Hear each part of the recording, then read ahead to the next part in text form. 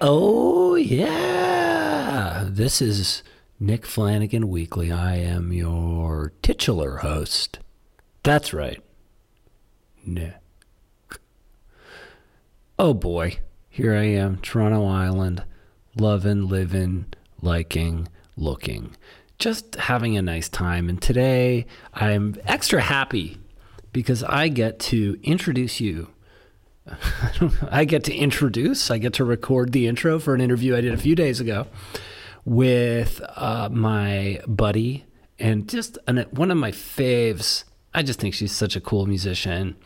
She does really great music. Her voice is really great. She has like an ethereal but very, very present quality to her music.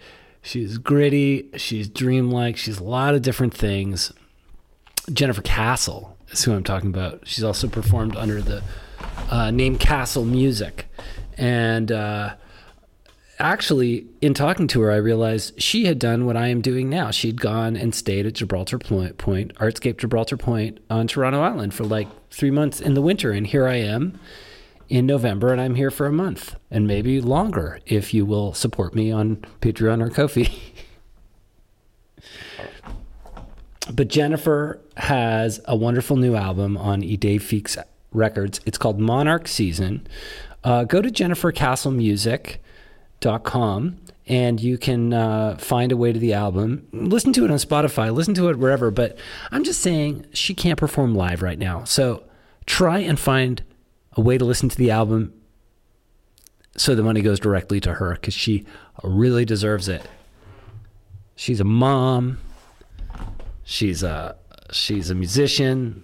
She's really just a special person. And I really got to spend a lot of time with her because my friend who I mentioned on the podcast a lot, Davida Nemiroff, sometimes Jenny and I would like be staying at Davida's place around the same time. So we'd sit in the sun and talk about what it's like to be not in Toronto because we're both from here.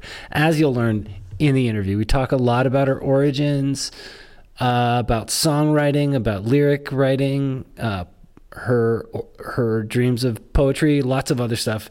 It was a really long interview, so we actually cut it down a bit. And maybe someday the cutting room floor parts of it will be available as a special bonus content. We'll also be playing a couple of her songs, and be sure to check out Monarch Season and Pink City and all of her other albums. She's got a lot of albums. And support her. What can I say? Support all kinds of different musicians, but Jennifer is a personal favorite. So what can I say? Here's my talk with her. Check out Jennifer Castle. Hello. Hello. Hello. Can you see me? I can see you. Can you see me? Is it too early for you? Is it too early for me? Too early for you. It's too early. Hang on, let me get better. 12:26 p.m.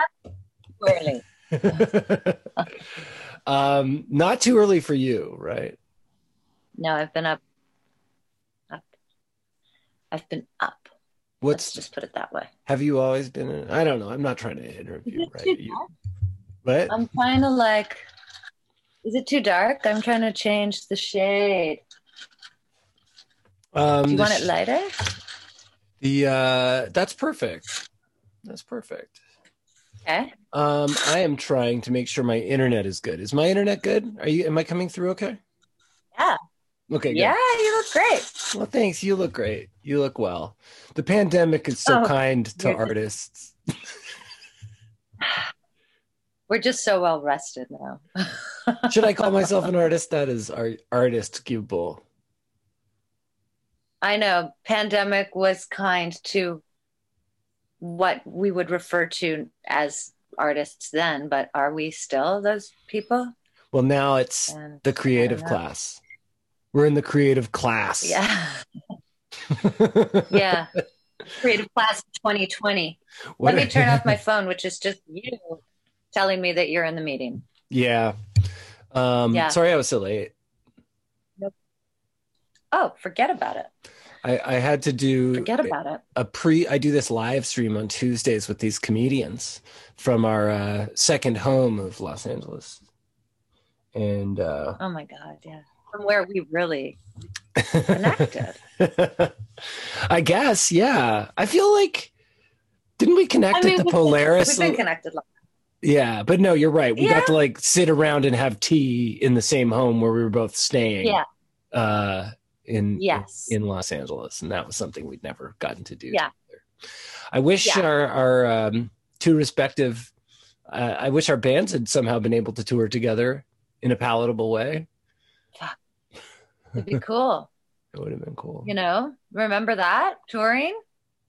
Kind of. Like going in the van and I mean, my last touring situation was probably 2010 or something. So, well, no, that's not true. I did some comedy touring, but that's like fun. It just feels more like you're traveling salesman when you do that, you know?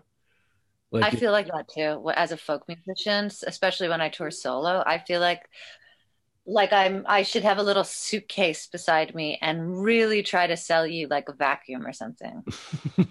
Like you should I don't feel 2 guitar cases, valuable. a vacuum. No. Don't feel like a valuable. You are valuable. You are heard. You are heard. Anyway, yes, you are heard. How many listens on Spotify? You're heard to me too. You're heard to me too. I get basically like a large, like a mid-sized college class worth of listens per episode of this podcast. Oh, you're killing it. You're killing it. We got our SoCal checks today. You made a joke with me in it? I made a joke with you in it to Davida Nemiroff just last week. It was a text. Oh, do you want to know what the joke was? Sure. The joke was, I feel like Nick Nemiroff is the spiritual child of Davida Nemiroff and Nick Flanagan. And that's so uncomfortable. It made her very uncomfortable. And I was like, am I right? I don't know if you're right. I did eventually get LOL. I got an LOL. Oh yeah. She's a important figure in our lives. Mm-hmm. Is she? She directed your video for is she? I just feel like we've collaborated with her and stayed at her home and performed at her art gallery. She is deeply deeply leaves an impression on me as also one of my very dearest best friends. Yeah, she's the best. I mean, she has also, I guess, done a lot of collaborative work if we're talking about album covers and photos and this type of thing. Now for the lay person listening to this podcast, which I've now decided, fine, this is the podcast. I mean, I just want to catch up with you and talk normal, but I guess this is a podcast too. Right, and all the lay people are listening. All 60 people are listening. Is that what you said? All 60 lay people. All the 60 lay people are just listening, laying, peopling. Yeah. No? Yes. Podding, creating spiritual children. So many spiritual children were conceived while listening to my podcast. Oh my God, for sure. There's probably one being conceived right now. I hope so. I can't see what everyone's doing. This podcast is our spiritual child. That's true. That is true. This is the creation of you and I, and we thanks so much for doing it. Oh my gosh, thank you for having me. It was like last time it just didn't happen, and then it just, the idea just kind of floated away, and so this time it's like. And it coincided with you having like a record, which is kind of almost cosmic if you think about it. Pretty cosmic. But or calculated on your part. Maybe this was a calculation to get on the pod. You got to get the lay people. First you get the lay people. Then you get the money. They never leave you. They never leave you. That's Trump, right? They're laying down. the lay people. I got the lay people in the 1980s when I made the board game. And now Right. they're at my mercy. Okay, so how do we even begin, Jenny? Like, what can I say here? I can say that I've always been incredibly impressed with your music. I've loved it. And look, I've talked to you about this for ages because actually even Andy Lloyd, the producer of this podcast, I don't know if you know Andy. Yeah. Hey, Andy. Yeah, he was saying, you got to ask Jenny about Fox the Boombox. And Fox the Boombox was like, I don't know, it probably wasn't your first band, was it? Yeah, it was actually. Okay, so it was your first, more or less, it really was. Your first band with 3 other women and 4. Yeah, there was 5 of us. So it was Denise, Amy, and Lindsay. Yes, that is 4 other women. There are 5 of you. And I loved it. And I've told you that repeatedly. You put out this one EP, I guess. Mm-hmm. And it was really messy because Lindsay used to be in that group, Black Cat 17. Was that her, or was she in? What was the? She was in that group that was like really lipstick. Yeah, lipstick. But lipstick. But before that, I don't know. Maybe Black Cat 17. I don't know. But she was in these sort of like pretty messy groups, right? That sounded very chaotic, and then it was not to be. This is just my perception, so I'm just giving you my perception first, and then you correct it because you know the deal here. And it so you had this collection of people. Now you probably have been playing music for a long time, just learning and playing, right? I assume that you've been trained. No. Okay, no. so and I came to music pretty late. At that point, I was probably playing for around 8 years or so. That's pretty long because we were all just in our early 20s, Yeah. Like, I mean, I bought a guitar when I was 18. Okay. So yeah, that's later on, I guess. I mean, I don't even know how to play. So, but when did you start singing? Singing when I was a kid. And then did you always sing in the same, I guess, did you sing in the same fashion that you sing now?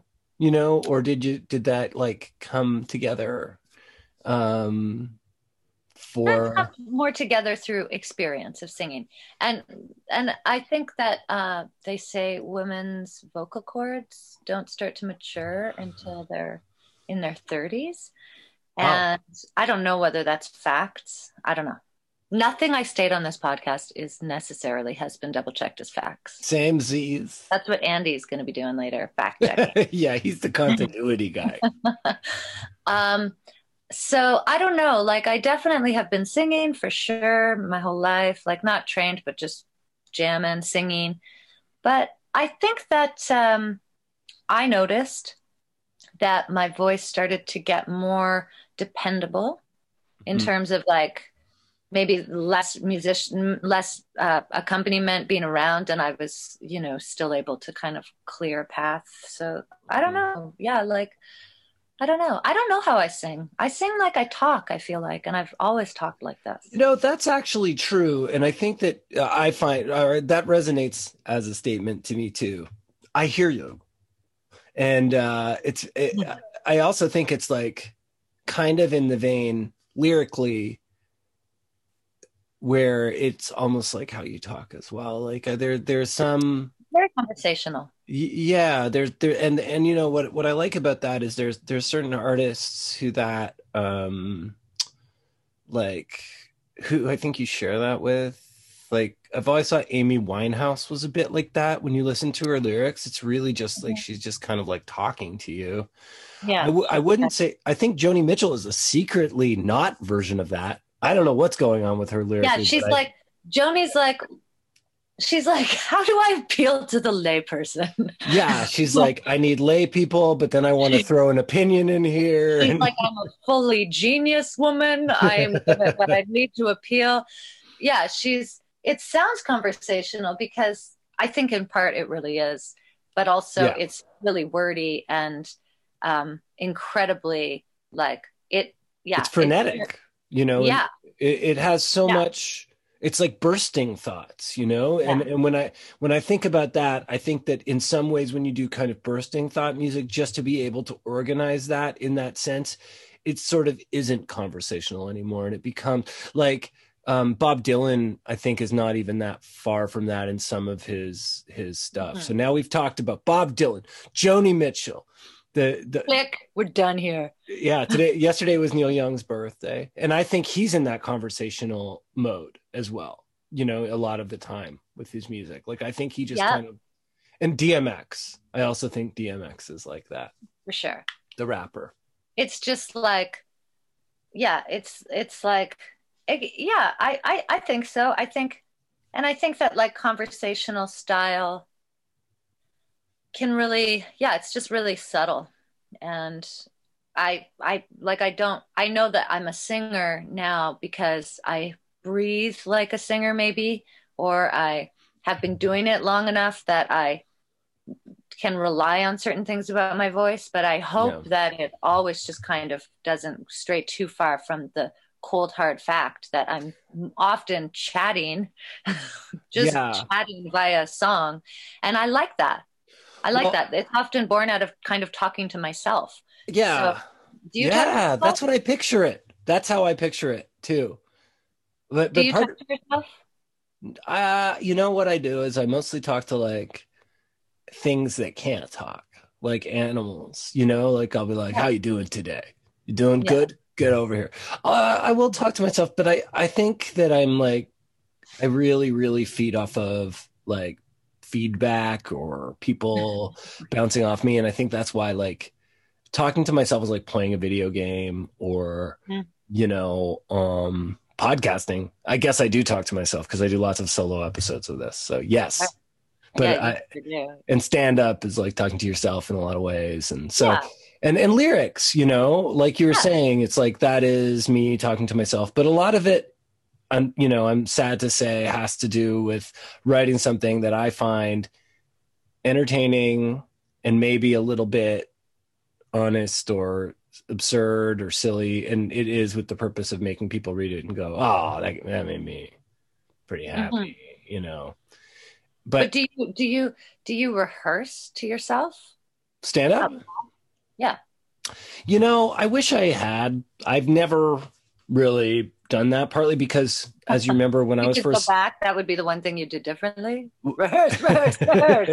Kind of, you know, like I think I probably would have taken like more acting classes, like more in depth when I was like first starting, so that I could like fake confidence in what I was doing right. a little more. But I also love, you know, no confidence. On my Twitter, I can say I'm an anti-confidence advocate. And I think that like people mistake it for humility, but it's not even humility. It's just like, it's just like, why do I need to make a big thing about like what I'm doing? Just give me the money and let me do it.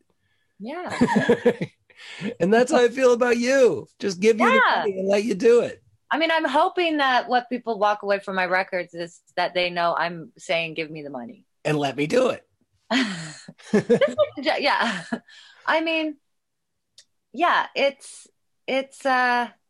I mean, I get called that too. People will say it's humility or something. And for sure, but like, it's just never, I just don't know what I'd be shouting from the mountaintop. You know, I don't know what I would be shouting about. It's very common. It all feels very common to me. Everything that I'm doing, at least.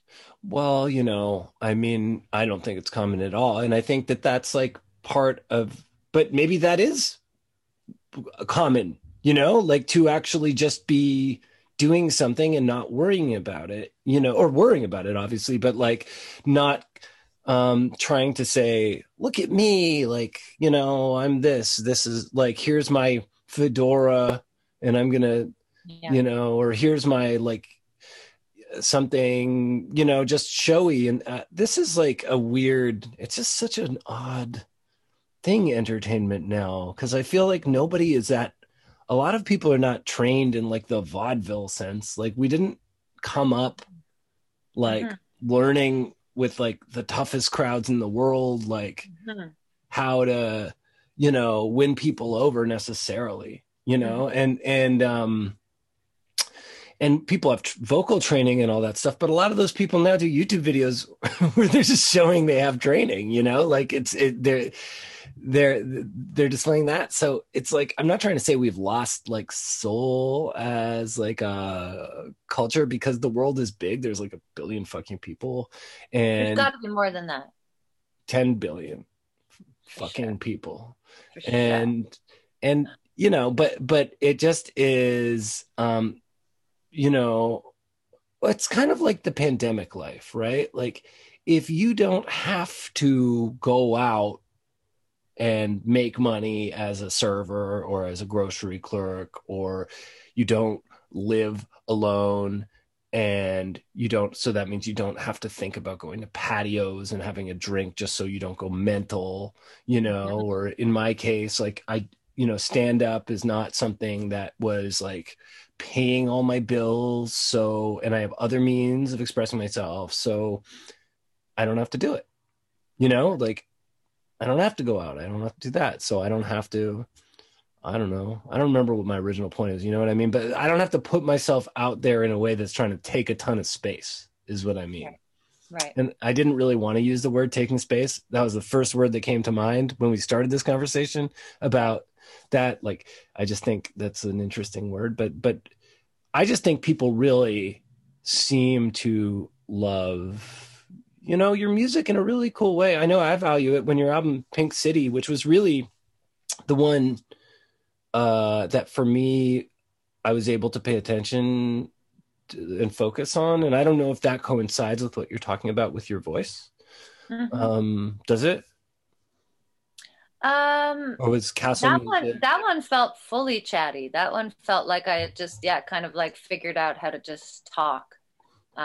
Exactly. And it had all sorts of like arrangements with it, but I think that, or what I hope happened was that what I'd wanted with that one was it to sound like basically like I was just sitting in a room talking, and that anything that was flourish was like a hallucination that I could have been having, and it was like grounded. It was like, so it was kind of both things, this really lay person, and then this, desire or wish for all of this, other stuff. And so it kind of like hallucinated, or a cast larger than I was, but I hope that record kept it close as to the source of just being this kind of really regular scenario with these lush orchestrations and wild, beautiful, vivid musical moments, but that it never eclipsed the lay.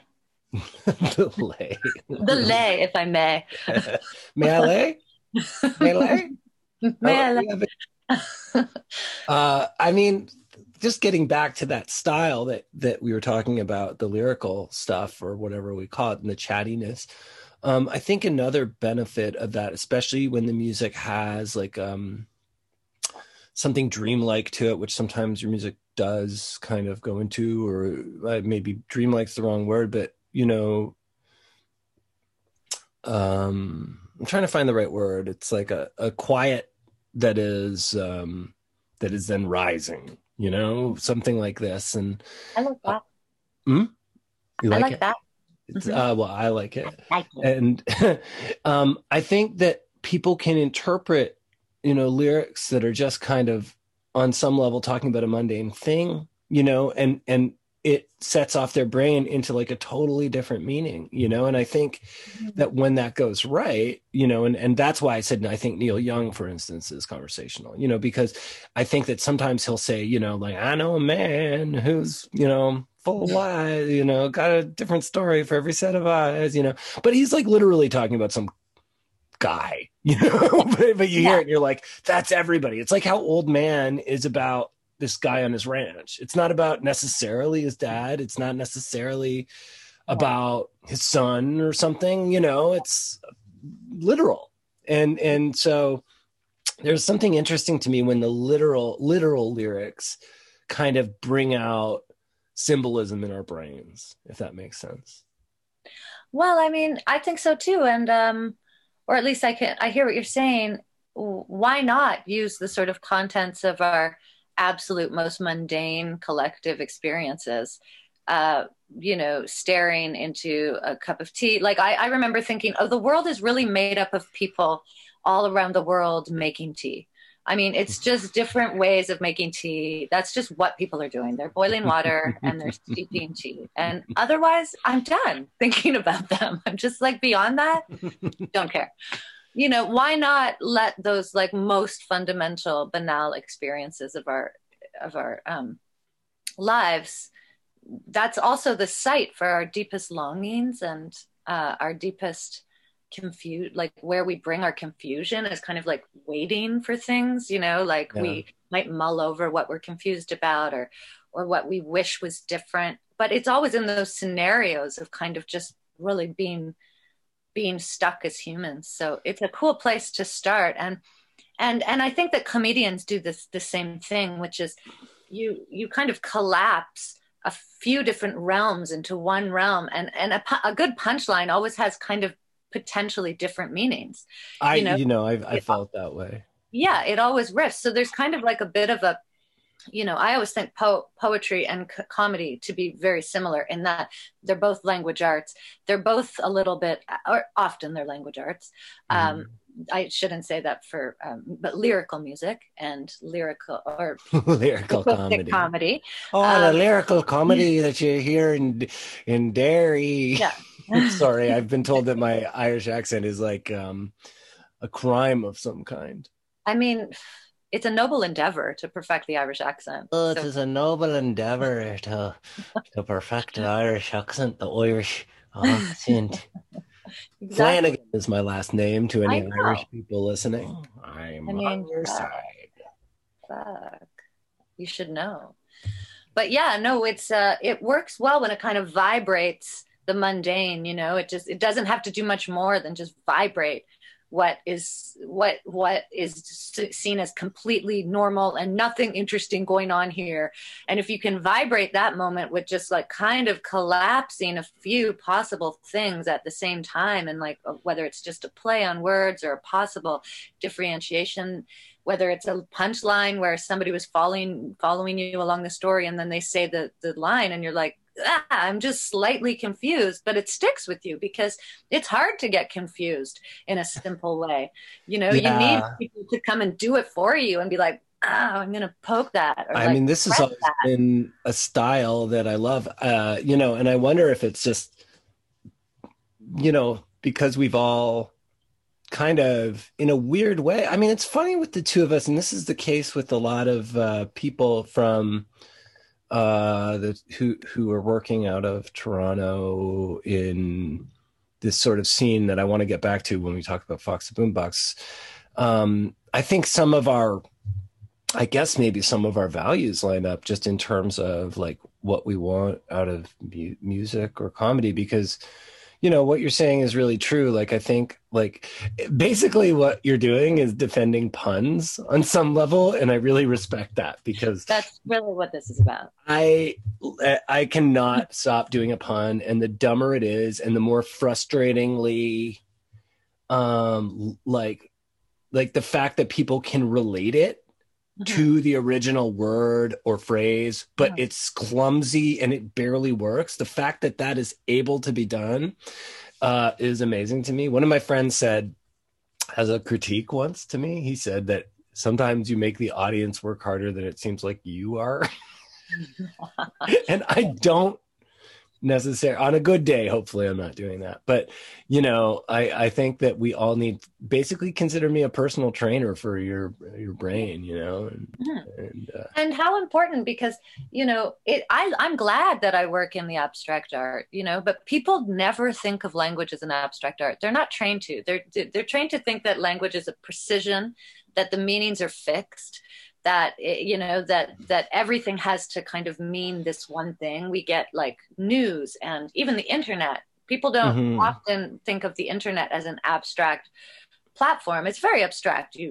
Or it's not, but you're choosing which things to kind of uphold as truths or meaningful, and you're fusing, you're like letting things kind of like blend into each other, you know, like and like when you're reading the New York Times, you don't want to think that story could have alternate meanings. You want to think that is the definitive meaning, and that you've read something that, whether you agree with it or not, you know. And so I think it's important to have that sort of trickster energy for a language obsessed culture.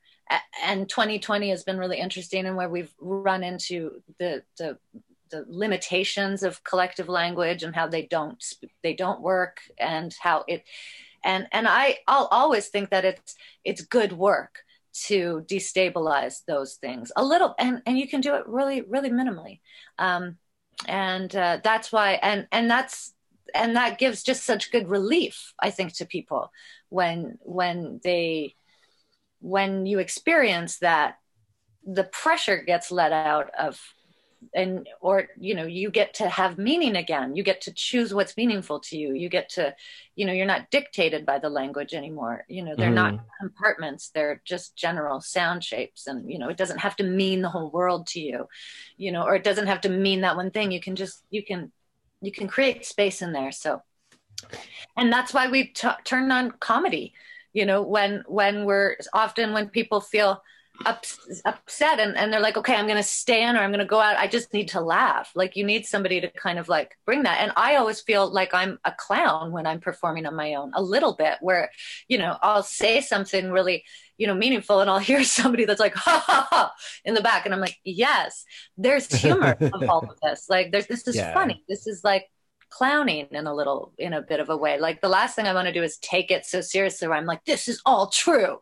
I'm like, no, this is destabilizing at best. That's very interesting, because I think there is something about a solo performer where it's more in between songs, but, you know, they can really disarm a crowd with humor. And a lot of the time, you know, people might not think, again, not to bring up Bob Dylan as being like, you know, but he is pretty funny and in his own way. And then actually, I mean, he is such an odd person in a lot of ways that, like, he is funny. And now Joni, maybe, I bet she's really funny in her own kitchen. I think she's funny. I just think that she's on another. I honestly think, if we're talking about Canadian songwriters and their influence, I think that you really can't get much bigger than Joni Mitchell and Gordon Lightfoot. It sounds trite to say, but I don't know. Like, I hear that stuff and I'm just like, okay, this is like, with Gordon Lightfoot, it feels like it's someone who is making some kind of a songbook, you know, that is just, you can't do anything, you know, but he was like,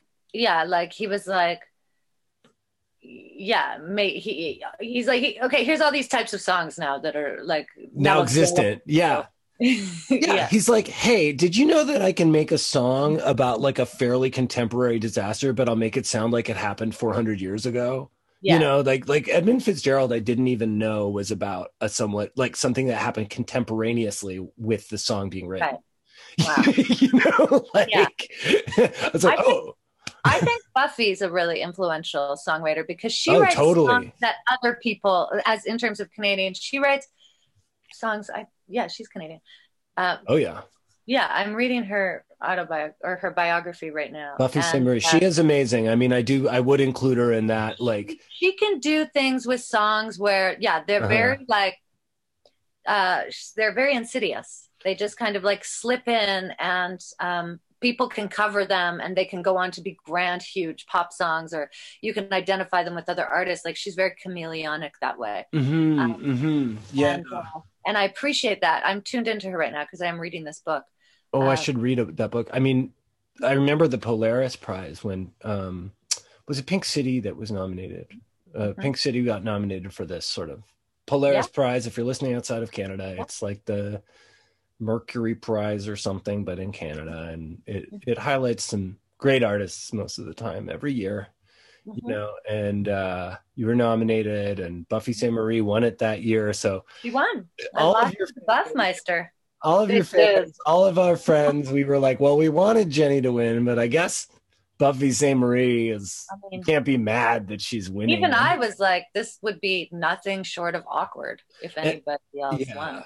And she's also, I mean, admittedly, she kind of deserved like a lifetime achievement award, or so. Like, there should be like a separate award for someone like Buffy. There is an argument that like a category that has like Jennifer Castle, Buffy Sainte-Marie, and Drake in it Yeah. maybe shouldn't Yeah, be the same category, because Yeah. like, I know. who's winning what here? You know, like. But that being said, I interviewed her. I was there doing interviews, and I interviewed her, and I couldn't believe her energy. It was incredible. I mean, she was probably 71, 72 at the time. She had pink, like kind of multicolored highlights in her hair, and she was so vibrant and youthful and friendly. Mhm. And it made me embarrassed that I didn't know her music better at the Mhm. time. But yeah, I mean, what is that really big song that she wrote in the early 80s? I think it was a theme for a movie. We just found out that it was the other day. Like Love Lift Us Up Where We Belong. Yeah, that one. Yeah. Mhm. I would have never known that was a Buffy Sainte-Marie song Yeah, until, I know. you know, I think she did. I don't even think it was covered. I think she sang it for whatever movie it was. Like, it was like a single, but you know, because I just relate her to Universal Soldier. I know it sounds silly, but like protest songs, or like really being kind of, and of course, like what she did with her voice, which I think does kind of, I see the same vocal inflection sometimes in your work. Like I mean, I discovered Buffy because I was living in England when I was 19, where I started to perform in folk clubs. I hadn't ever performed in Canada. I started to perform over there, and somebody slipped me like a Buffy tape and was like, that's way better than like a I was like, no. And they're like, you should listen to her. And I think that I think what people have been talking to is kind of like the vibrato within our voices. Yes. And that's how I discovered her, was through somebody listening to me saying you should check out Buffy. And I did at 19, and was like, oh wow, she's Canadian, and this insane control over something, a resource. Like, she has like an incredible control over like a wild resource of her voice. Yeah. And you know, that's always interesting to me. You hear about this often, where people who sometimes bring out in their voice reminders to people of other artists, and you find out that they didn't necessarily know that artist, you know. Like Emily Mover was on the podcast, and I mentioned Karen Dalton to her because I think that there's a similar, and she was like, yeah, I hadn't heard Karen Dalton until I was like 20, you know, and I was like, okay, that's crazy. Yeah. You know, and so they do have a similar voicing. Yeah. And there's so many things. So why were you in England? Yeah, I just kind of went there after high school. I went to Europe, and I couldn't really stay at home after high school. There wasn't really it was just sort of like time to go after high school, really. Do you have a lot of siblings? I know you have. I have two sisters, but Sarah's 10 years younger than me, and we were sharing a room when I was 18. And, you know, that at around 18, that gets a little bit old, as much as I, bless Sarah. But I was like, I'm done high school. It's obviously time to push off. We're in a little apartment with my mom. You can't take my diary. Yeah, like I had a blanket strung between like her half of the room and my half of the room, and she has really sweet memories. We didn't always live like that, but we had really downsized and lived in this apartment. And, why is that? Just through like family separation and different reasons. We weren't definitely in those years. That was a loving, but nourishing apartment that my mom had for us. But but it was small. And it was just my mom and my older sister had already had a son and when she was quite young, and she was living in her own apartment. And so we were living in an apartment surrounded by old folks in a little city of Orangeville, Ontario. In this apartment, it was like just silver people, old folk, silver folk. And I would go down to the laundry room and play guitar in the basement at night, quietly as I could, so nobody would wake up. But my little sister has memories of me kind of coming in the room, and she'd kind of say through the blanket, like, "What's going on?" And I'd just be like, "Shh, just keep sleeping." But I was, as soon as high school was done, it was like, I wasn't going to stick around. So I left and I went to Europe and traveled around Europe for a bit, saved my money, saved around $1,500 and traveled around Europe. And I landed in England, and I have an uncle in England, and I was supposed to come home after around 4 or 5 months of traveling and come home and, like, I don't know, try to go to school or something. But I was there, and my friends that I were with, we were taking the subway to the Gatwick Airport, and on the subway I asked them, "Do you guys have any money left?"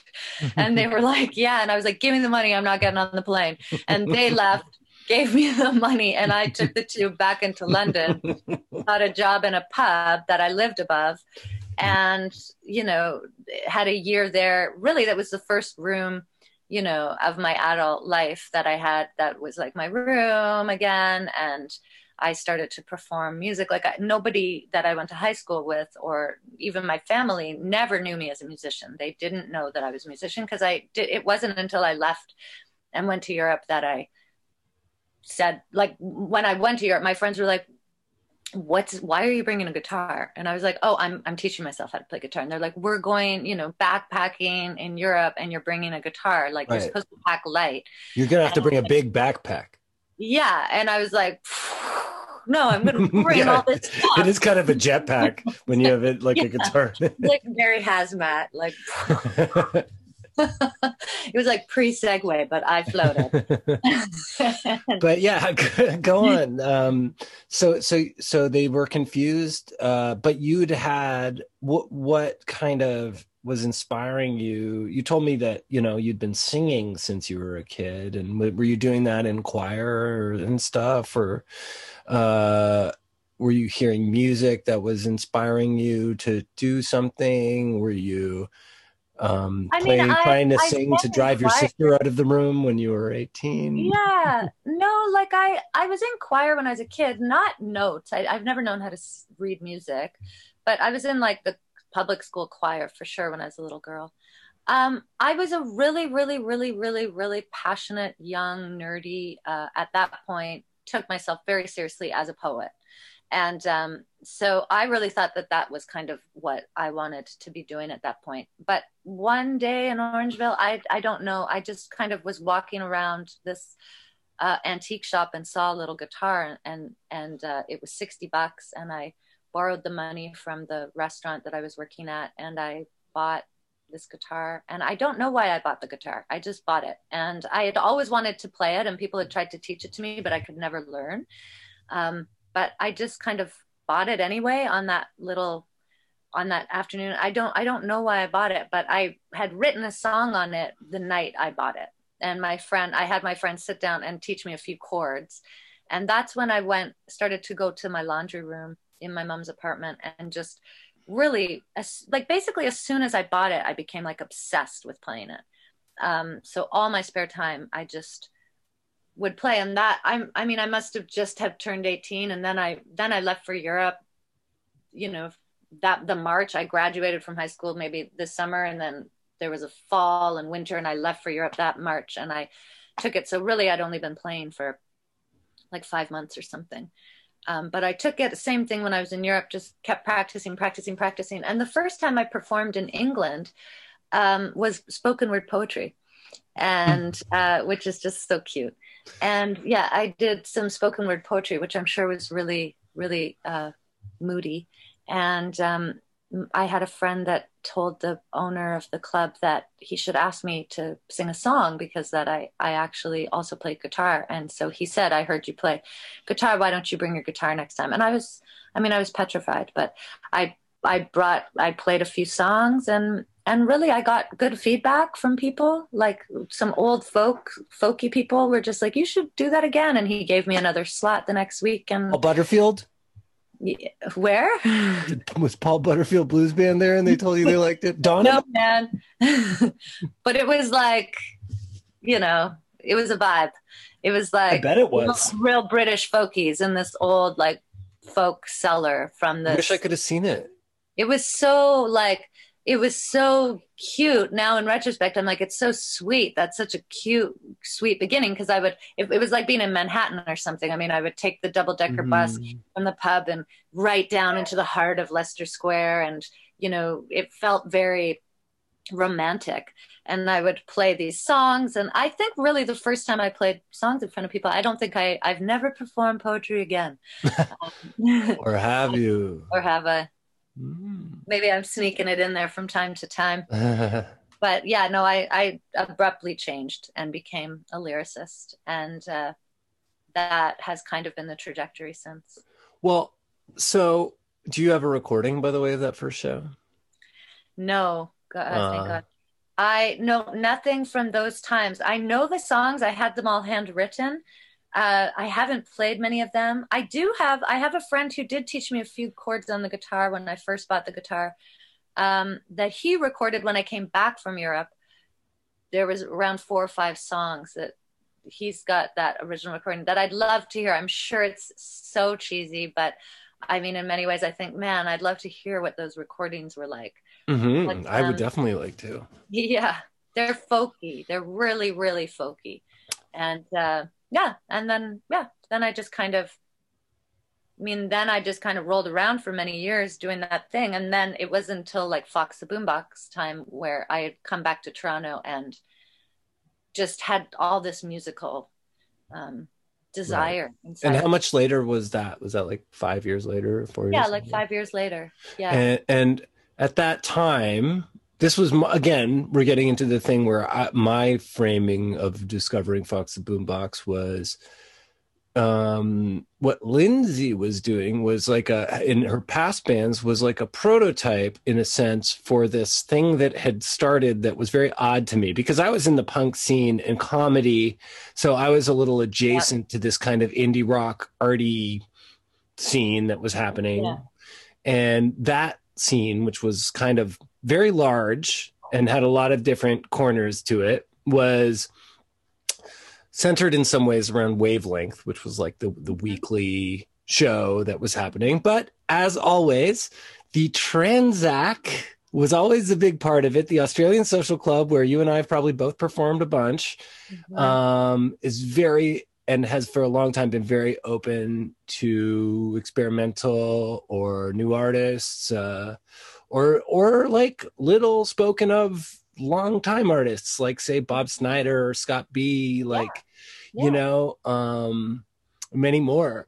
So anyway, and somehow that world started a bunch of kids who didn't really know how to play. Maybe were semiotics students, you know, and college students who could intellectualize what they were doing. Yeah. Created something called Bad Band Revolution in some sense. That was what it was called. And it was like essentially a bunch of bands that like, quote, didn't know what they were doing and were just like accidentally creating great sounds. And Fox the Boombox is probably my favorite. I don't know. Like, was that your, like, I didn't even think of you guys as that. Like anything that I like I don't tend to then include it in a movement, if that makes any sense, beyond the movement in my brain of what I like. Yeah. You know?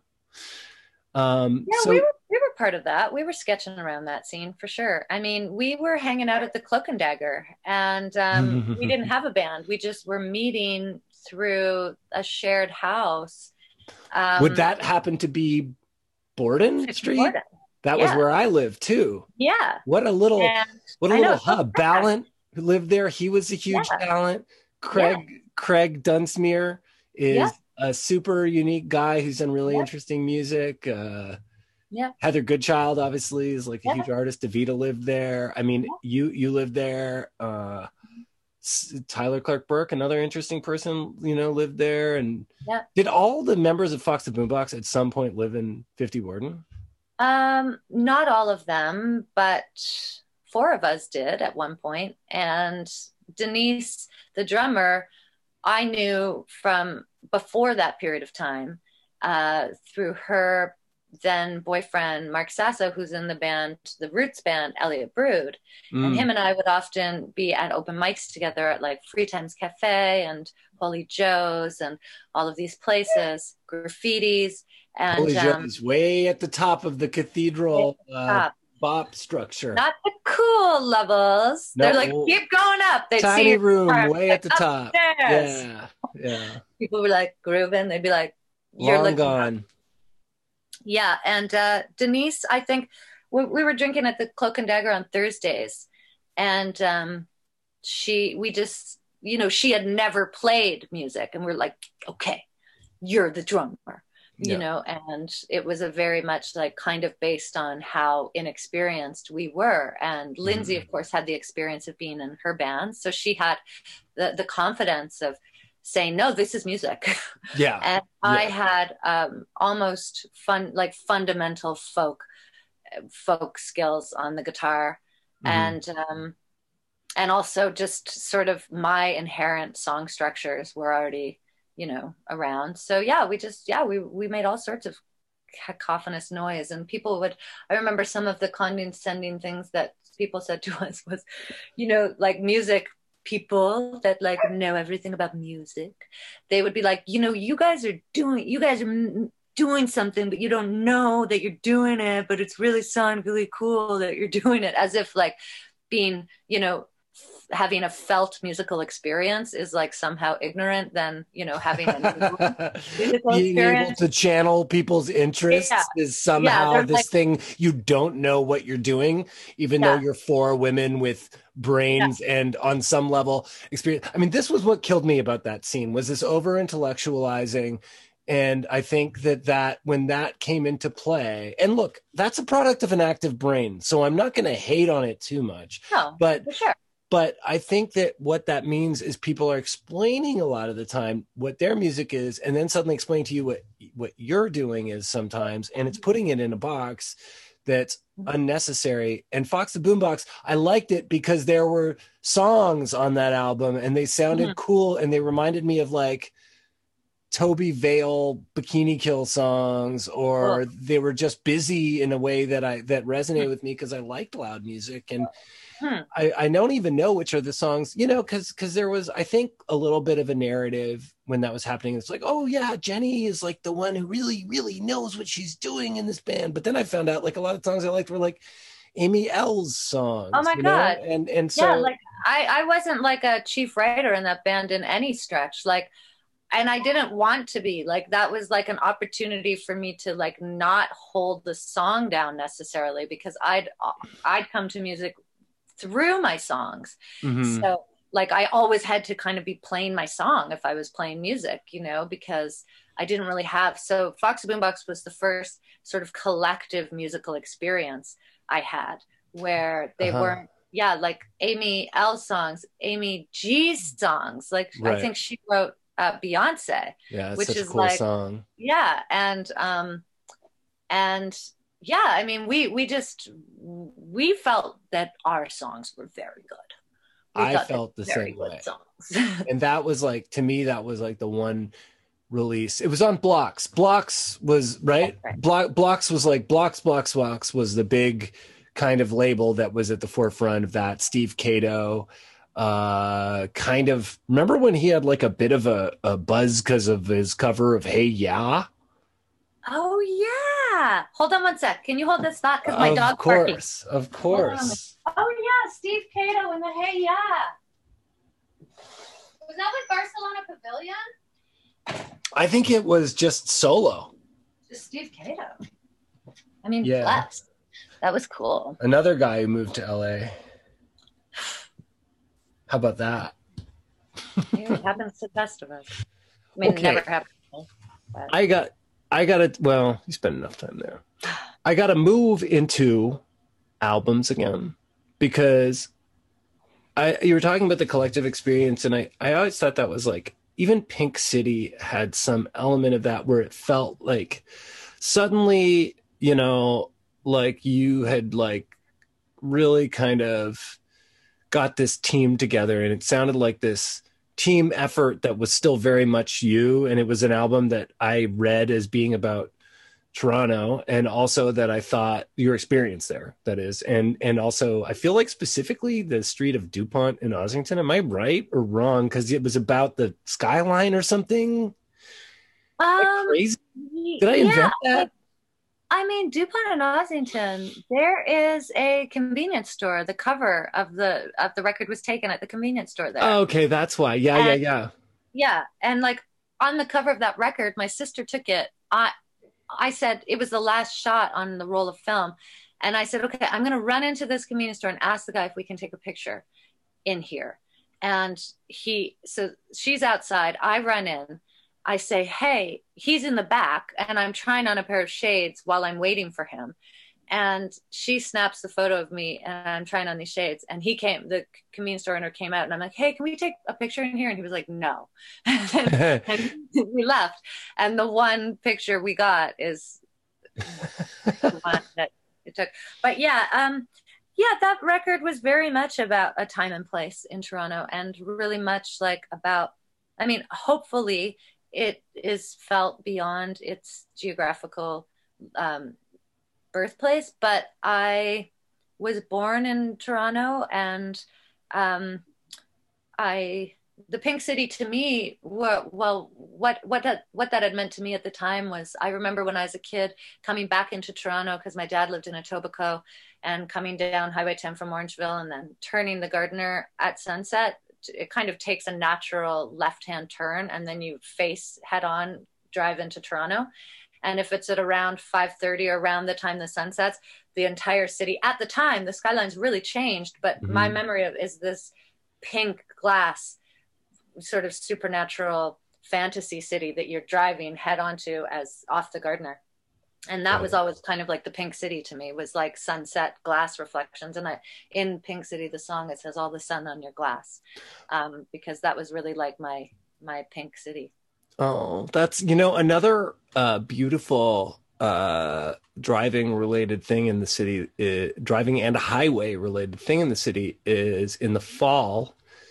If you're driving through Rosedale and then on the Bayview extension now, and then onto the DVP, and then through Don Mills, the fall, the autumnal things that you're seeing, or from the Gardiner onto the DVP and Bayview, is just, it's amazing.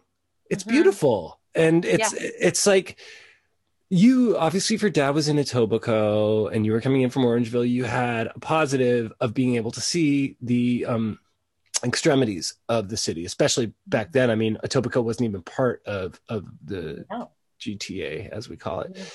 And I'm just exploring that now in the last 4 years, and or 2 years, and it's so refreshing. It's so nice just seeing all the pretty stuff. And because the city is just, every American that comes here winds up plunking down, like Anthony Bourdain or my friends, if they have to do TV work or something here, they put them, by the water, which is beautiful, but it's not, it's like just below the financial district. It really does feel like, I don't know, Chicago, or mixed with like Wall Street, how Chicago at the bottom has like that water. I mean, Chicago, I don't know Chicago well enough, but I know that Toronto really screwed up its waterfront situation with its city planning, because it prioritized the highways.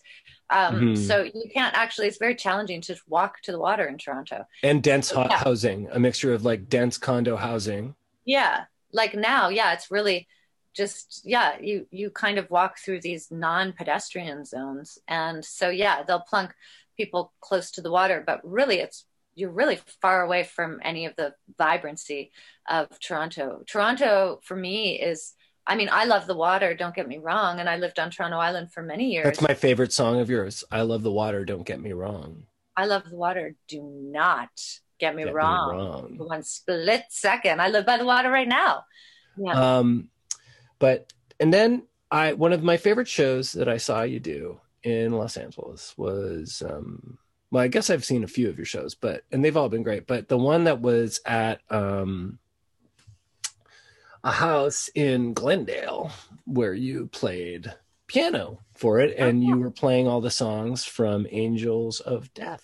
Yeah, that was at Sari Lightman's Lightman's house. Yeah, part of the Tassiomancy twins. Bless them forever. Bless them. And that was interesting to me. I mean, you were talking about conversational, but that album, at least some of the songs, I felt it wasn't like necessarily different from the conversational thing you're talking about, but it was kind of like addressing inspiration and poetry. That was what I read it, because it was about muses and such, So, I mean, what's the deal with Angels of Death? Tell me about it. Well, yeah, Angels of Death was kind of like, I mean, I always talk about death, or it's such a huge, obvious, interesting, like, conundrum of like, it's the thing that makes taking anything very seriously impossible for me, in that it's always like the wild card. So I think that I did need to address it creatively, and I wanted to turn and address it directly, because I also think that the fear of death is like basically capitalists' hold on us. And so I don't know how else to like kick the patriarchy in the nuts, so to speak, without just being like, what if we weren't afraid? Like, what if there wasn't like this fear that had been instilled in us? And if we could just kind of like, what if we didn't have to consume so much and be so distracted? So I just wanted to like kind of put my attention to that for 1 minute.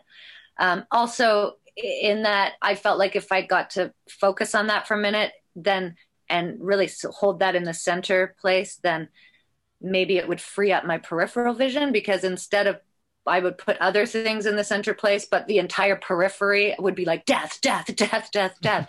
And I'd be like, no, I'm trying to talk about, autumn or something. And it would be like death, death. So if you're like death, death, like, death. Autumn, yeah, I'm like, okay, death, death. And then what ended up in the periphery was writing and the muses and immortality and, all of these other things. And I was like, oh, this is so cool that once I started to write that way. So then I just was kind of like, okay, it was a very insular experience where I felt like with that record, I just kind of crossed my T's and dotted my I's specifically about that subject. And while I was writing it, I was like, and at the end of it, I need to come away with no death, like no death for you. Like we don't die, we solve this Grim Reaper bullshit. No one knocks at your door and takes you away from anything. Like you're still unified. You're still, you can still access people that are gone. I just kind of really wanted, probably just for myself, I just really wanted to make that attempt. And I like, again, it harkens back to that kind of like very serious young, kid that, was like, this is a topic that I'd like to. Right. I want to figure out death. Yeah. And so I just, but through music and like, I had fun. It was fun for me to write that, but I don't think I could go forward without really paying attention to it, because it had been calling me to talk, because it was just so present in everything that I was writing about, that I just thought, well, I'm going to just name it and then move forward. Was loss present? Like, had there been people lost in that period of time to you? Or like, it kind of interests me that this was it was like almost, if not a coping mechanism, it was, cathartic or. Yeah. I mean, I wasn't heavily grieving a person at the moment. I had actually, what kind of catapulted me writing that record was the loss of my dog. But that's huge. Which is huge in a way, and it is huge. No disrespect, but I mean, I went into like mourning, and then but no, as when you lose a pet, they're like, why are you dressed all in black? I mean, you're like, right, you're expected to keep going to go on. So it was almost like I was inhabiting two places at once. I was deeply mourning, why are you wearing sunglasses? Yeah, exactly. But at the same time, I was like, I knew that I wasn't crippled. I've been crippled with grief before. Sure. At the loss of, my father, and there's been people I've lost that have felt like there was no way I could have. Yeah, I couldn't write a record about it. Well, because you're sleeping, but you're not sleeping because people's voices are resonating in your brain, and it's crazy. So it's very visceral, and I find it to be a years-long process sometimes. Oh my gosh! I don't know if I'm weak or just in a good position, but it's like, I don't know why people would expect you for years to even do anything after certain close losses, I know. Especially the first ones, that you experience. Cuts, they're the deepest. And I don't even know if that's true. I'm sure the last cuts are also really bad. Who wrote the first cuts the deepest?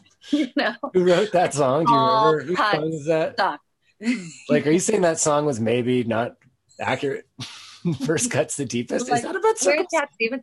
Get Cat Stevens on the line. The first cut does suck, but is it the deepest? That's all I'm saying.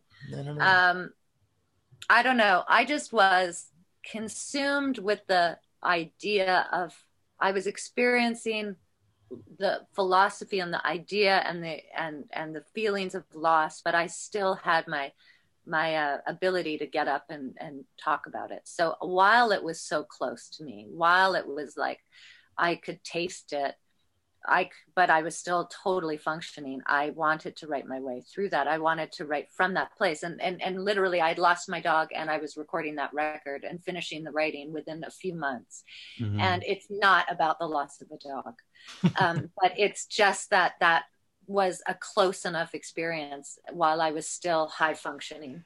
That is so interesting. The idea of something that brings up the huge feelings but doesn't sort of knock you down to the point of dysfunction, and that being a very good point to create. I think that's just fascinating to me. Mm-hmm.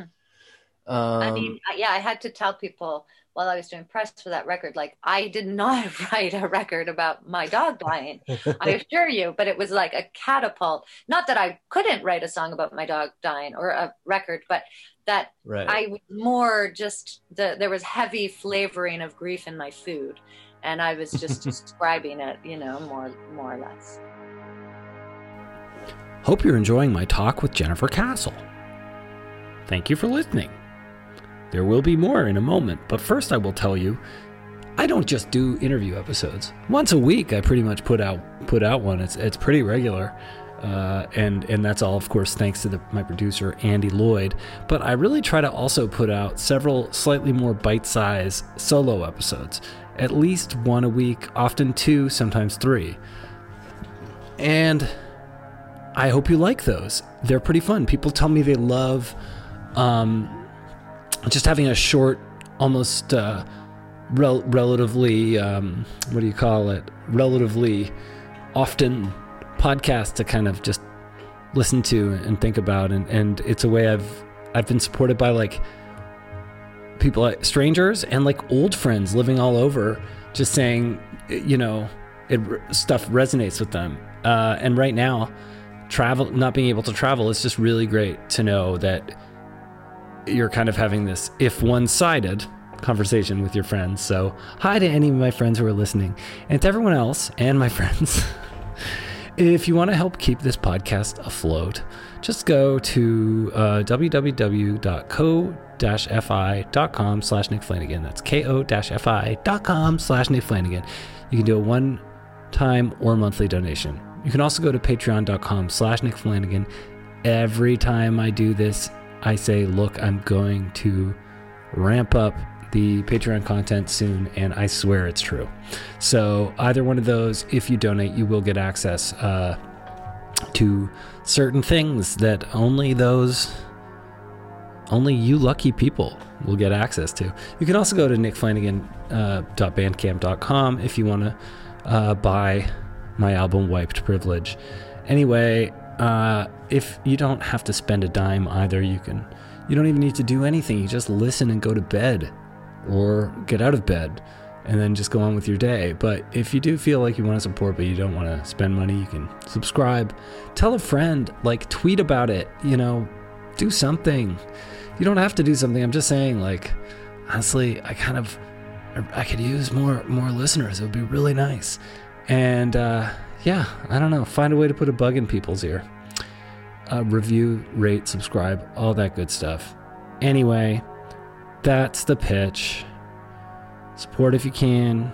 Just listening right now is a lot of support anyway, so I appreciate that. And now, back to my talk with Jennifer Castle. So, okay, Monarch season. Let me talk to you. I have not listened to it enough, but I did manage to finally, I think probably part of why I wanted to get a hold of you, it was like, this will force me to like throw on Jenny's records, which I always love, like I always check for you, but for some reason, the way things work right now, there's no release party. There's no, oh yeah, totally. It's just like a tweet and a few people tweeting, oh, isn't it funny? She has a new record and it's on Idée Fixe, right? Yeah. Which Idée is your Fixe and Paradise Bachelors. Yeah. And that's a long time label for you? Idée Fixe? Yeah. I've had 3 Canadian labels. I've had Blue Fog, Flemish Eye, and Idée Fixe. Yeah. Hip labels for sure. Labels.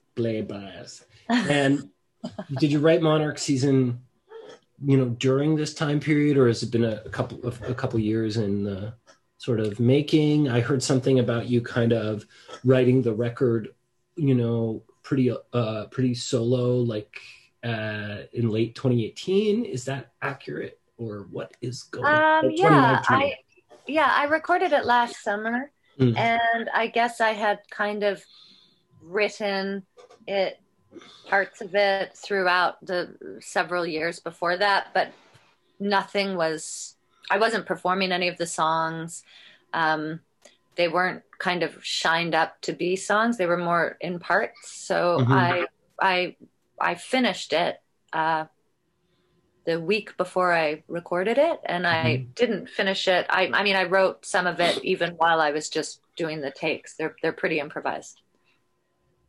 That's really cool. And was it a large live group, or was it like a lot of, it sounds like it's a whole record. I really enjoyed it, and I really enjoyed that you started with an instrumental, right? The first song is an instrumental. Mm-hmm. What? It was just me, and and Jeff. He came to my house. Jeff McMurray. Of Idée Fixe Records. Yeah.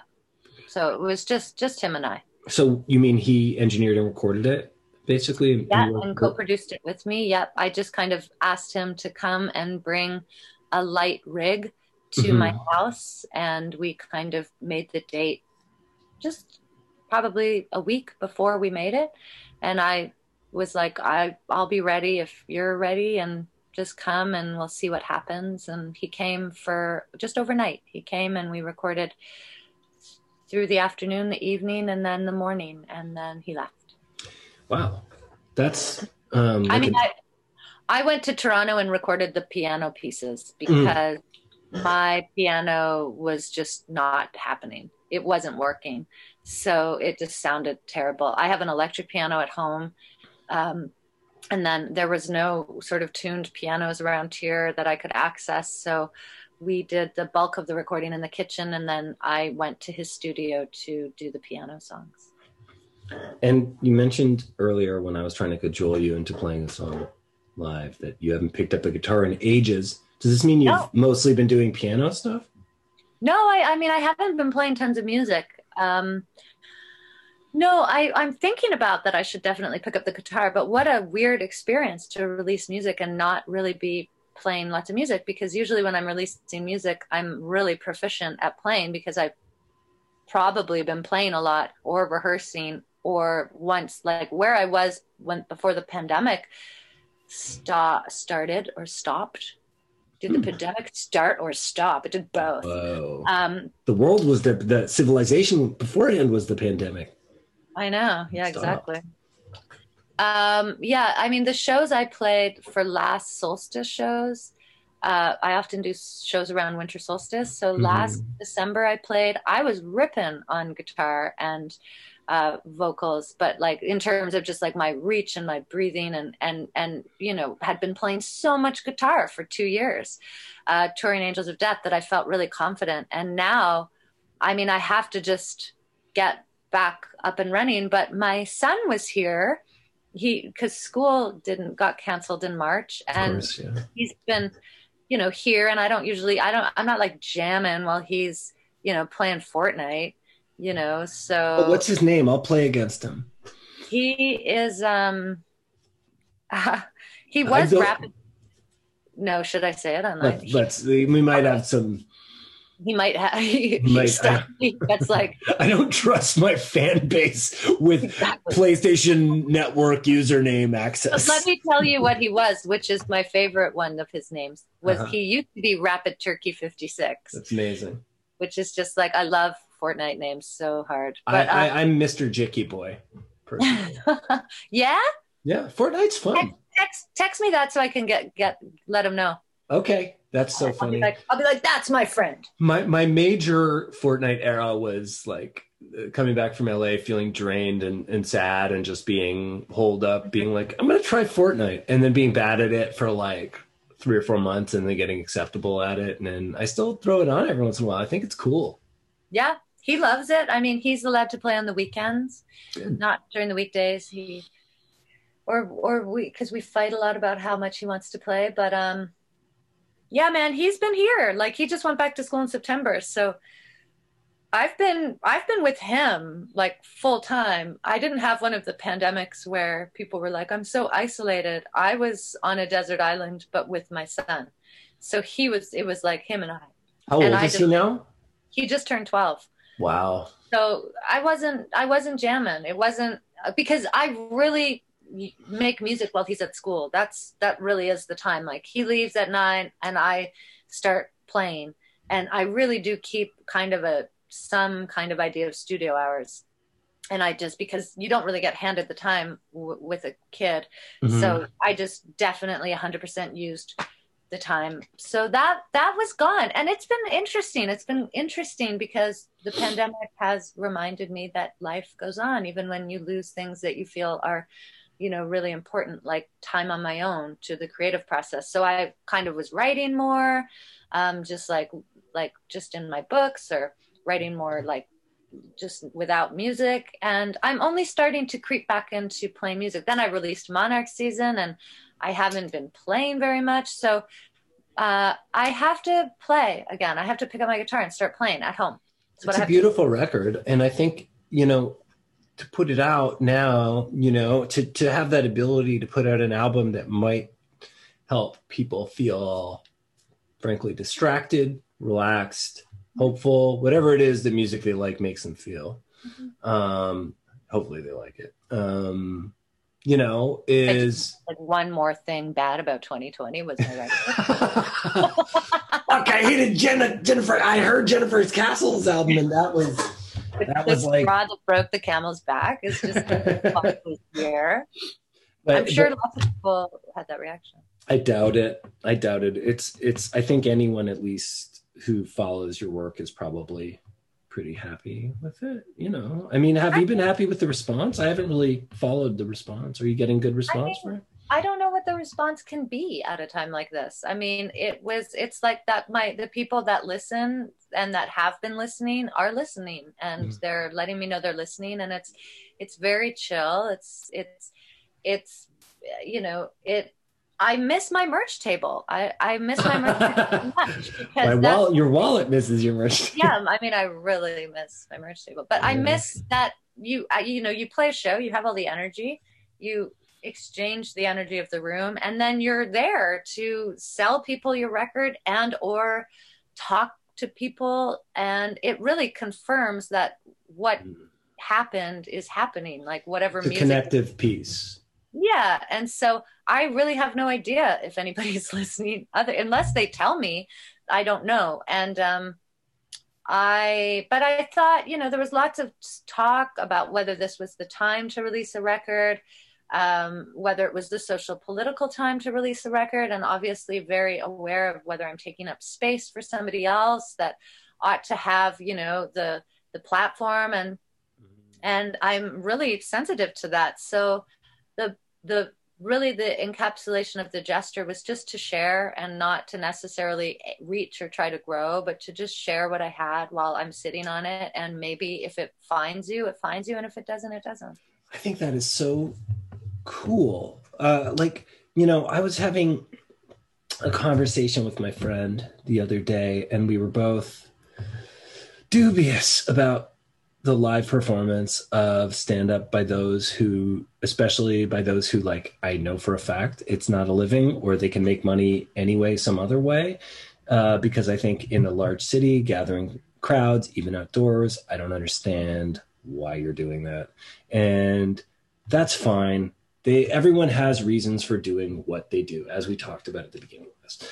But I said, you know, like, is now the time to distract people from, like, a time of profound choices, potentially, you know, like profound change, profound choice, focusing on, as you said, that life goes on even when we don't have what we had, which is such a learning, there's such a learning curve to that. I don't know if you can ever truly learn that, you know, but we're being forced to at least accept it on some level, except a lot of people are not accepting it. You're even in a safe, well, you're in a safe place, but the truth is that your ability to tour, your ability to play live, all this stuff that you would do to present what you have, to get that connectivity, the merch table and stage connectivity going, that's gone, you know, and for myself as well. And I mean, it's gone.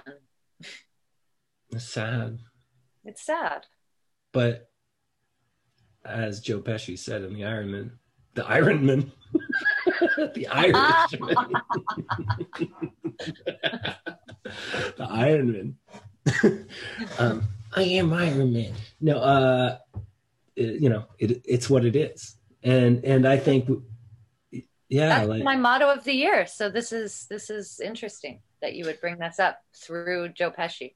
Yeah, who deserved, I believed, an Oscar for his performance in the Ironman. I don't know. Do you want to just, like, finish up by telling me, like, things about Monarch Season in terms of, like, what the songs were about, why it's, I know why, I mean, I get a sense why it's named that. You have a title track that explains Monarch Season and how you feel about well, as much as I'd say that, you know, the talking point for press has, you know, in the same way Angels of Death wasn't about a dog dying, I assure you the record isn't about butterflies.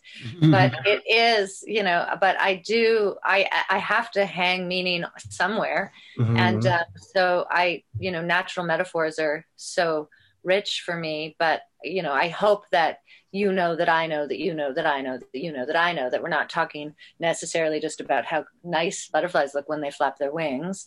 But sometimes that's just it. But sometimes there's also that level, and that's, you know, where your punchline is. It's like, what is it going to mean to you? Is it if you're because I can actually go on about how beautiful something is in nature, but I you know, and so you have to just constantly be working on different realms and hopefully collapse them into one thing, whether it's a song or a punchline, and it can mean a lot of things. And that's the work, the kind of work that we do.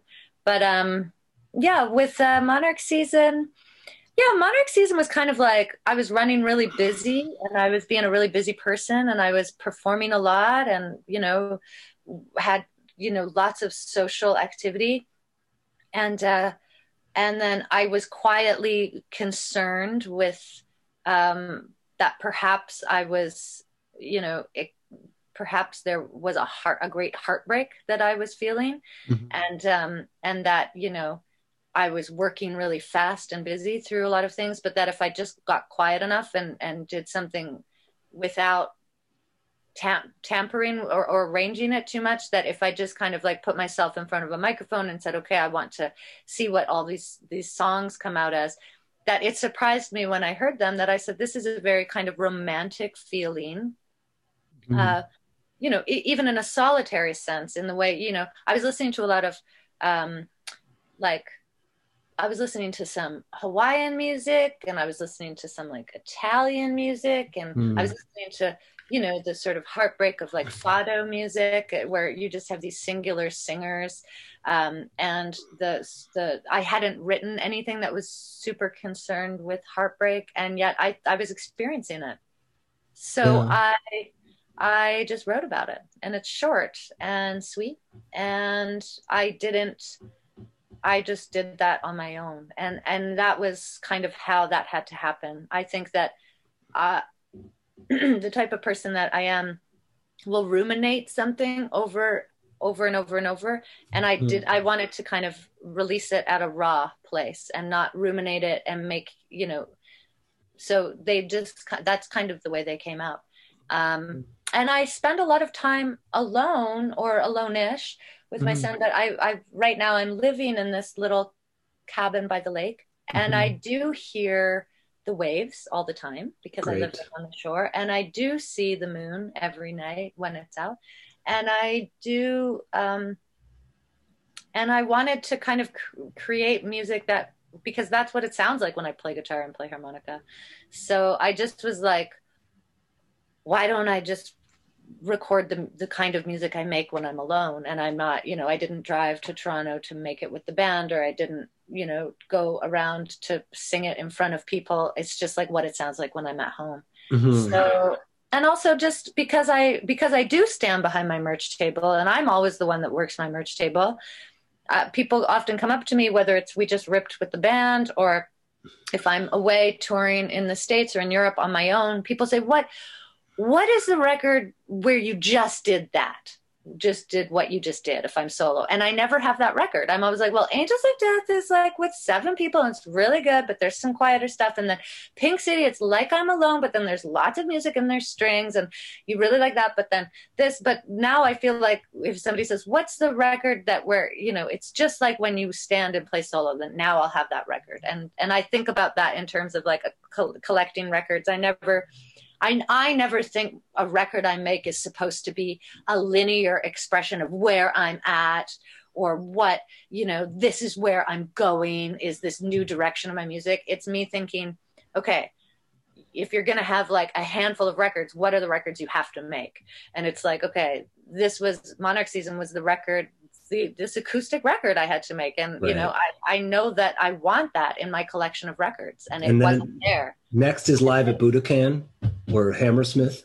I mean, I can't wait. Like, it's like next is next. It kind of like crosses it off, just like Angels of Death. I'm like, okay, I don't have to do that now. Then there's the one where it's like, barbershop quartet. Oh, that's next. Coming up. What song would be your ideal song to play for this podcast? Because people have been listening for like 15 hours. We have been talking for almost 2 hours, but it's been the best. I've loved it. What song will they sit through? Off Monarch Season? What's the only song they'll like? Let's say someone hates the album. If they were going to like a song, what song would that be if they hate the album? I don't know. Maybe play, you could play the instrumental. That's cool. Or you could play NYC, because that, that's the cittiest song on it. And that. All right. Maybe we'll play both. Yeah. Maybe we'll play both. Just maybe. Well, Jennifer Castle. I'm so glad we got to talk, Nick. Me too. Thank you so much for doing this. I took so much of your time up. Come back anytime. Ask for. Come visit me on the island. Maybe I will. Have fun. And please say hi to that beautiful place for me. Oh my God, it's the best. And it's nice to see you. And so nice to see you. It's nice to connect and chat. Yeah. Really, I always wish you the best. So Same. Thank you for showing interest in my life and for honoring me with this coveted podcast spot. Mm-hmm. You're very welcome. Yeah. Here, I'm going to clap down and we can just start talking like normal people. And that was me and Jenny Castle having a convo. Loved it. Had so much fun doing it. Honestly, just great to catch up with someone I don't get to see that often and talk about the amazing stuff she does and her awesome music and why it exists and how she learned to do what she does. Hope you enjoyed it. Hope you learned some stuff and or that it helped you fall asleep. I don't know. Either way, check out jennifercastlemusic.com. JNFRCASTL. I think that's her on Twitter. And I think she's Castle Music. Or just Jennifer Castle on Instagram. But be sure to check out Monarch Season, her new album, and listen to NYC by Jennifer Castle right now. Thanks for listening.